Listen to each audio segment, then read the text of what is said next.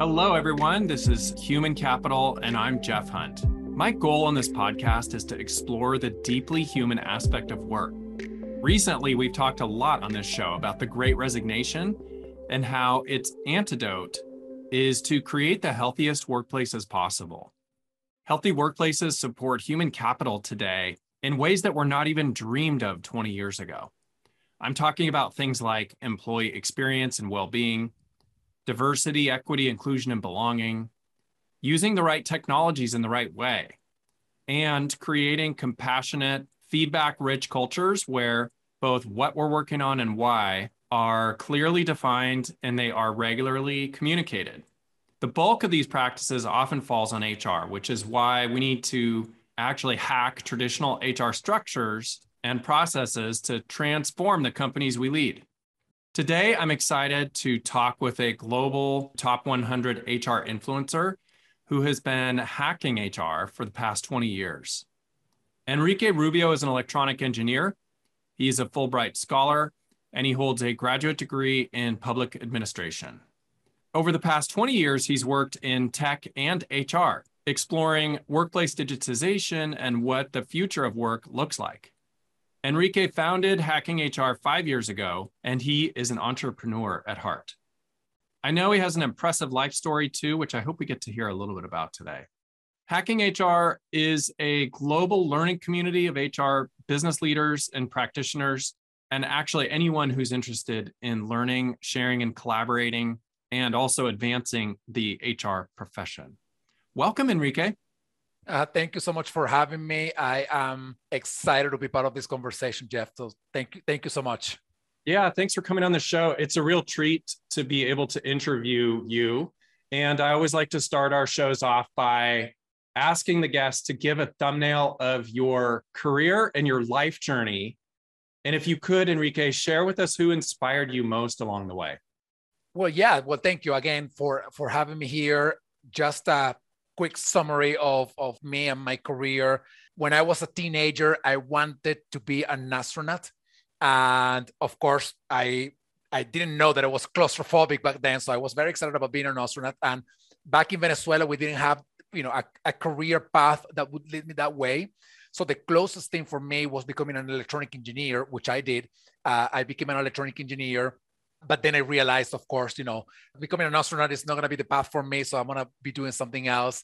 I became an electronic engineer. I practiced engineering for like about 10 years in the telecommunications sector before moving to HR, which was a move, out of a desire to work with people rather than just technology. And also, a couple of personal experiences which were not positive with HR that helped me realize not only the potential of the area, but also the sort of the pitfalls that needed to be fixed and worked out. So that's a little bit about me in HR. I work in consulting, in corporate HR, and now I am fully dedicated to building this global community of hacking HR. So that's in a nutshell what I've done over the past 20 plus years. Nice. That's great. And I want to learn more about hacking HR and have you share about that. But I'm also just reflecting on the fact that you were an electronic engineer and how sometimes people don't make the connection to the process orientation of an engineer and what's needed in HR, right? Yeah. Well, I am a big believer in cross-pollination of fields. So I think that anybody who goes somewhere and that person does not belong originally to that field, they add great amount of value. And this is true for an engineer who comes into HR the same way that is true for an HR person who goes into sales or marketing or finance, because the wealth of knowledge, expertise, ideas, insights that you bring into a vertical field from another vertical field enlarges, the sort of the base of that vertical field, if you will, and it makes it better. And that's why I always tell HR people, you gotta do your rounds in other areas that are not HR. That's gonna make you so much better. And similarly, your HR function will get so much better if you start recruiting for people who don't come from a traditional HR background, but are people like me who come from an engineering background or a sales background or a technology background. that makes the entire thing better. It's nothing to be afraid of. Even if you look at somebody and you say, well, I need somebody to work as a generalist in HR and I need these certain skills, but this engineer doesn't have those skills, it doesn't really matter. You're going to learn those things. But what that person is bringing on board to you is more difficult for somebody who's been in the same thing forever to learn than for that external person to come in from the outside, bring that knowledge and learn what is needed in that job. Again, this is true for all fields of expertise. Maybe there are some that are very, very technical that require really deep kind of expertise. But in the work we do in HR, I think that bringing somebody from the outside is really powerful. I love that example because it's such a great picture of the name of your organization, Hacking HR, because you're literally hacking the traditional thought processes of HR. Instead of recruiting somebody from within that space with decades of experience, we're actually looking for people with diverse backgrounds that can bring those to help our organization improve. I'm also reflecting, Enrique, on how critically important that is in other areas of the business. Not just HR, but if you think of the best CEOs, for instance, they came up through either the sales side of the business or the finance or the operations side of the business.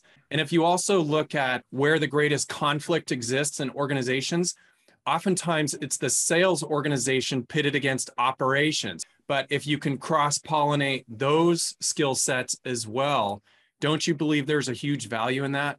There is certainly a huge value. And I know this for a fact because in my career as an electronic engineer, I did two things. I worked in the heavy technology side of things, meaning the operational side of things, responding and saying yes or no to what the vendors or what the salespeople wanted to do, just telling them we can't do that or we can do this. And then at the very end of my career as an engineer, I worked in technology sales. So I was on the other side of that one technology spectrum, me on the position of now asking the engineers, we need to do this, we need to do that, and them saying no to me.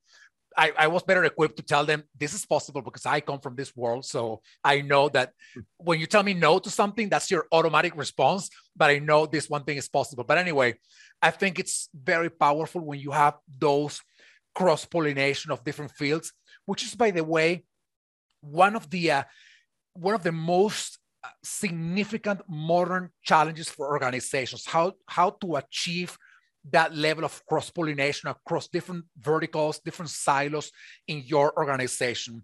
This idea of scientific management, the Taylorism that we still drag today, to the companies of the 21st century, continues to harm us so much because the reality is that the problems that we are experiencing today in the workplace are very different from those that we were experiencing in the 1920s or the 1930s or 40s.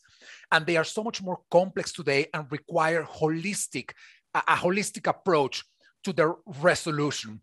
And that holistic approach to the resolution doesn't just come from either HR or technology or operation or sales, it comes from everybody. So the more you build opportunities for people to cross bridges in the organization, whether on a long-term basis or on a more sort of ad hoc, informal, perhaps project-based kind of approach, the more synapses you're going to be creating in the brain of the organization. Therefore, the more possibility you have to solve complex problems by getting everybody on board in the solution-seeking process, if you will. So I think this is true for everybody in the organization, by the way, because I work in Hacking HR, and in HR, I think when you look at some of the most significant problems that organizations are dealing with right now, they have to do with people. And unfortunately, HR alone, even the most progressive HR functions in the world, they can't solve those problems alone.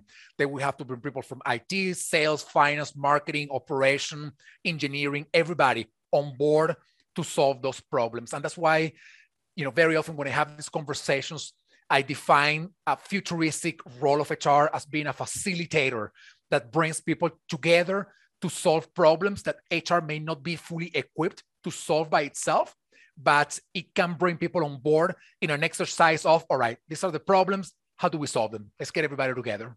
I love that. It's really talking about migrating HR from this traditional tactical role to one that's very, very strategic. And that's not easy for a lot of organizations. It's also a role, and a function that's very proactive. And so to do what you're describing does require an investment of time, money, and people. The other thing I'm just reflecting on, Enrique, is that what you're talking about is an extension of diversity within an organization. So you're helping people and organizations to leverage diverse viewpoints and strategies and thoughts in their decision-making process.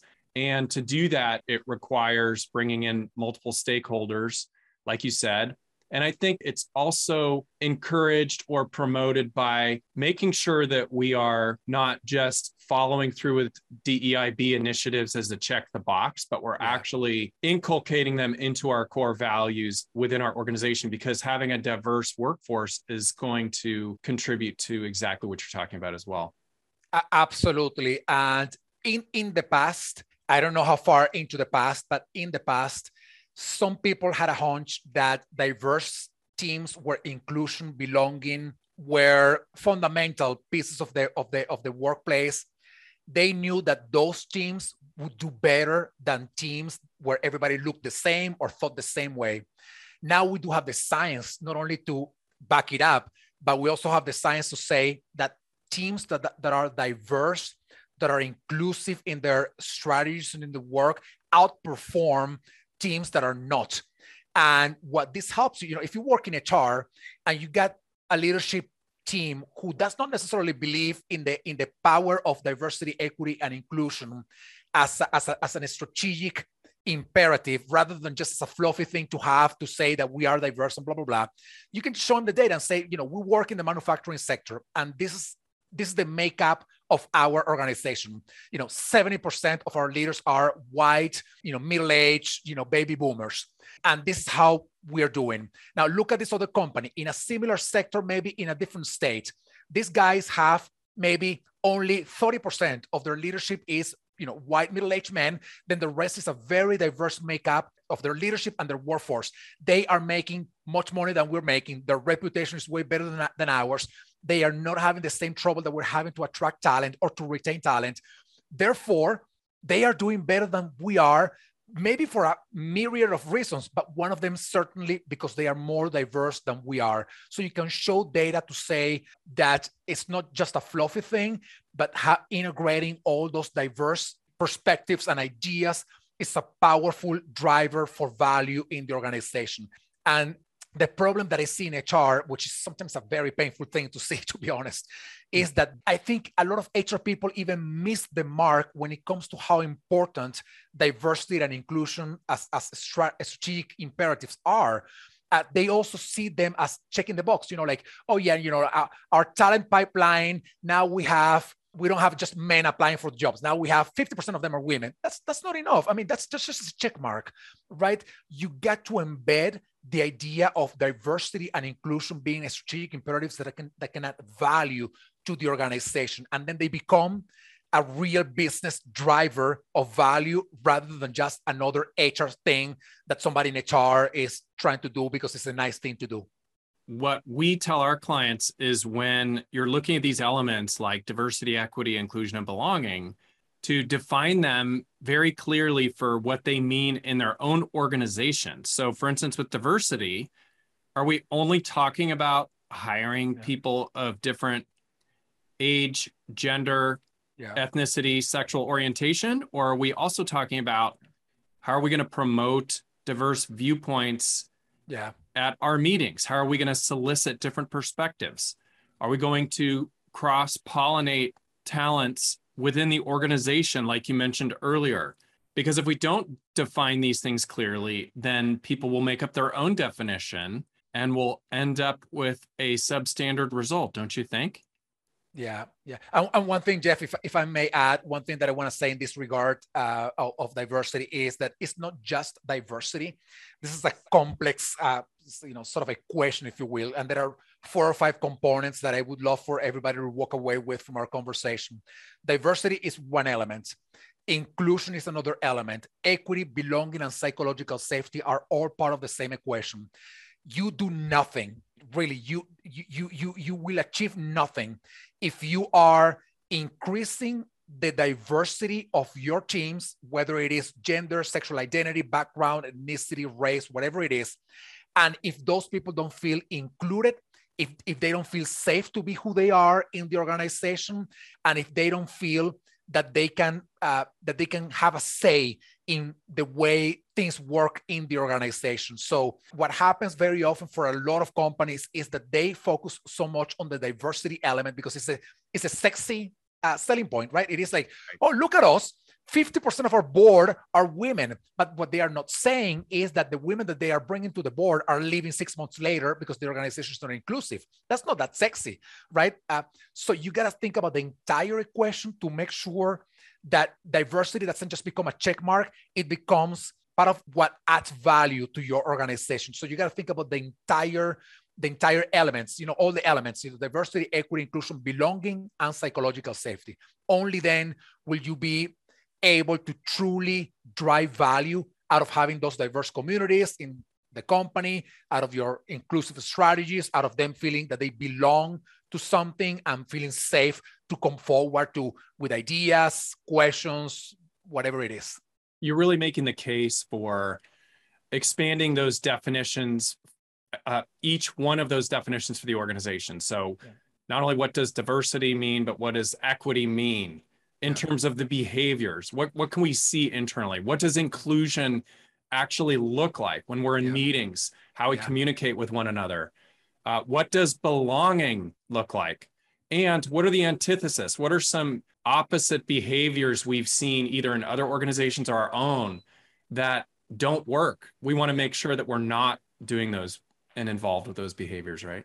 Absolutely. I think this is a fascinating topic in itself, which we can spend days just talking about it, because I think that given how much scrutiny the public is exerting upon organizations, I think it's positive on one side, but on the flip side of that, it's created a negative effect of organizations just trying to do something for the sake of PR and not for the sake of the value that something can create in them. So just by saying, oh, now we have a chief diversity officer, now we're hiring more women, and now we're hiring more people from different minorities, that's not enough if you internally are not fully helping them realize their purpose, their passions through work, and you realize your own business goals through having those people on board. So if you see it just as a PR, the reality is that you're making yourself as an organization a gigantic disservice by not fully utilizing what this diverse talent can bring to the table. So I'm hoping that those who are listening or watching this conversation can reflect on the fact that diversity is great, but not enough. Okay, let's bring it back to Hacking HR for a minute. What led you to start Hacking HR? And tell me what's behind the name. Hacking is changing something from the core. When hackers hack something, at least in the technology world, what they are doing is they are going through each of the lines of each code and they are changing the comma, the one thing, changing things that from the core change what is in the surface. And that to me was what I thought we needed, and we still need in HR. We need to change things from the core and not just from the surface. And let me just give you one example of this. A few years back, a lot of companies started transitioning out of the title Chief Human Resources Officer into the title Chief People Officer. But then you looked at the way a lot of those companies were behaving, and it was no better, and sometimes even worse than those companies who still remained under the title or the role remained under the title of Chief Human Resources Officer. So just changing the facade of something is not enough proof that you are going in the right direction. So to me, it was all about changing the core of HR.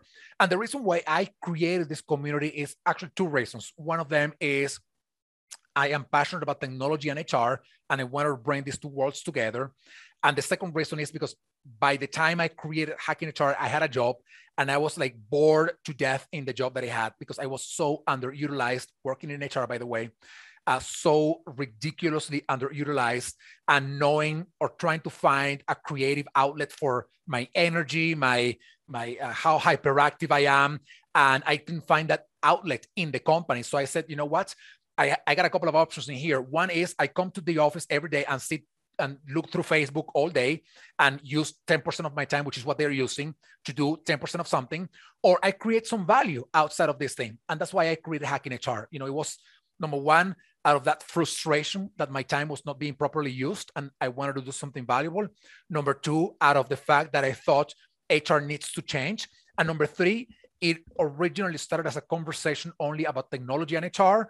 And I said, you know, let's bring these two worlds together because I am passionate about both. So why not? So that's sort of the origin story. That's great. It seems like what you're trying to do with Hacking HR is to remove friction and barriers to people that are interested in your topics as well. Because I've also seen that it's very accessible financially compared to some other models that are out there. Can you say anything about that? Yeah, well, most of the things we do are free. There are some things that people need to become a premium member for our platform to get access to, and that, as of now, costs $119 per year. I can tell you, we have more content than most of those other organizations in this space that are very, very much more expensive than we are.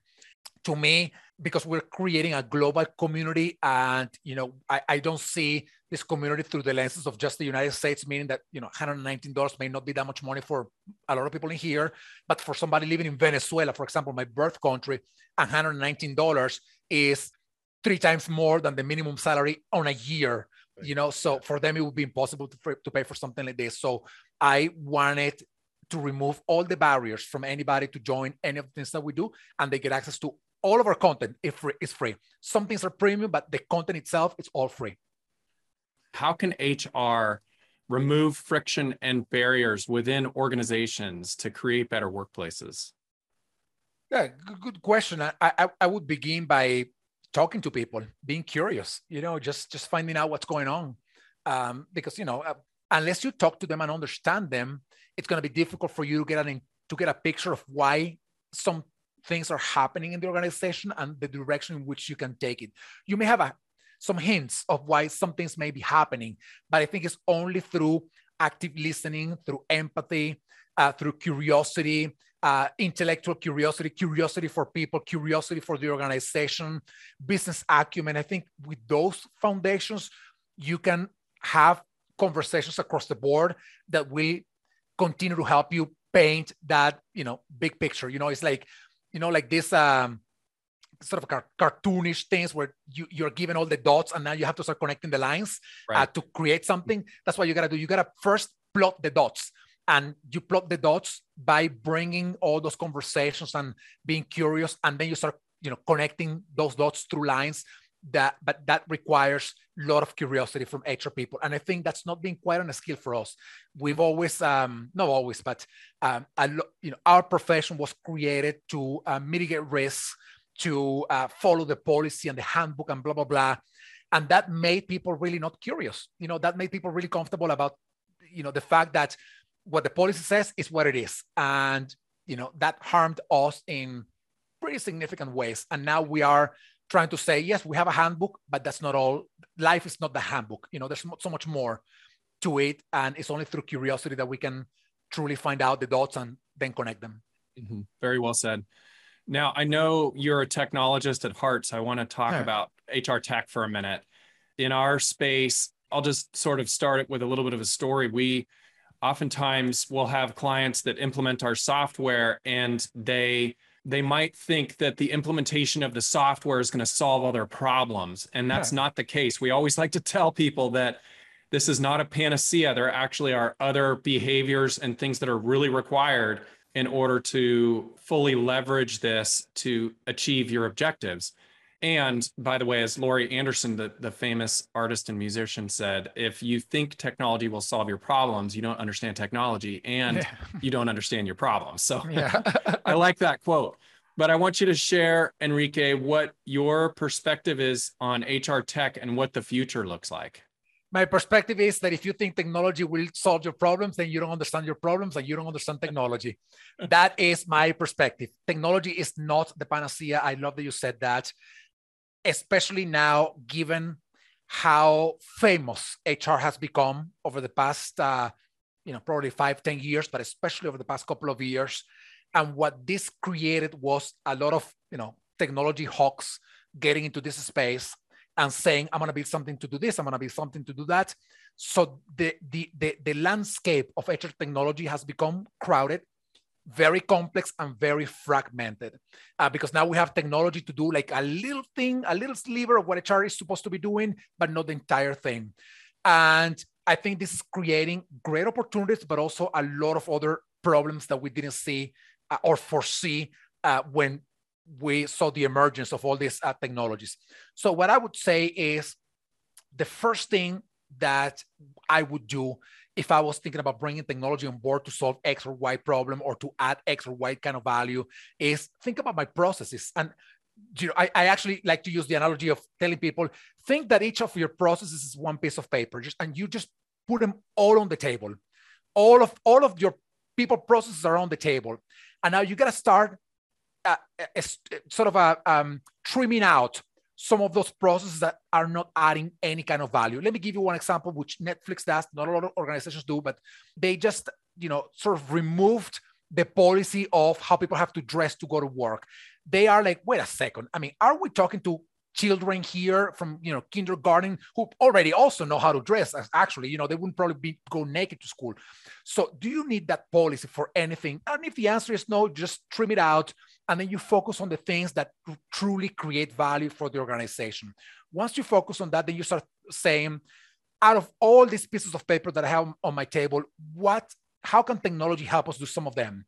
And then you start thinking about those processes, about how technology can help you, and about how you have to redesign those valuable processes to continue to be even more valuable than they were before. Only then do you bring technology on board. But we get it all wrong, because what we do now is we bring the technology on board and we adapt our processes to whatever that technology has to offer us. And that is a big mistake, because it ends up caging you from operating in a more valuable way. And even more painfully, down the road, it becomes even more expensive if you didn't see the pitfalls or the constraints of said technology. So to me, it is all process first, business value, and then you think about the technology that can help you deliver more of that.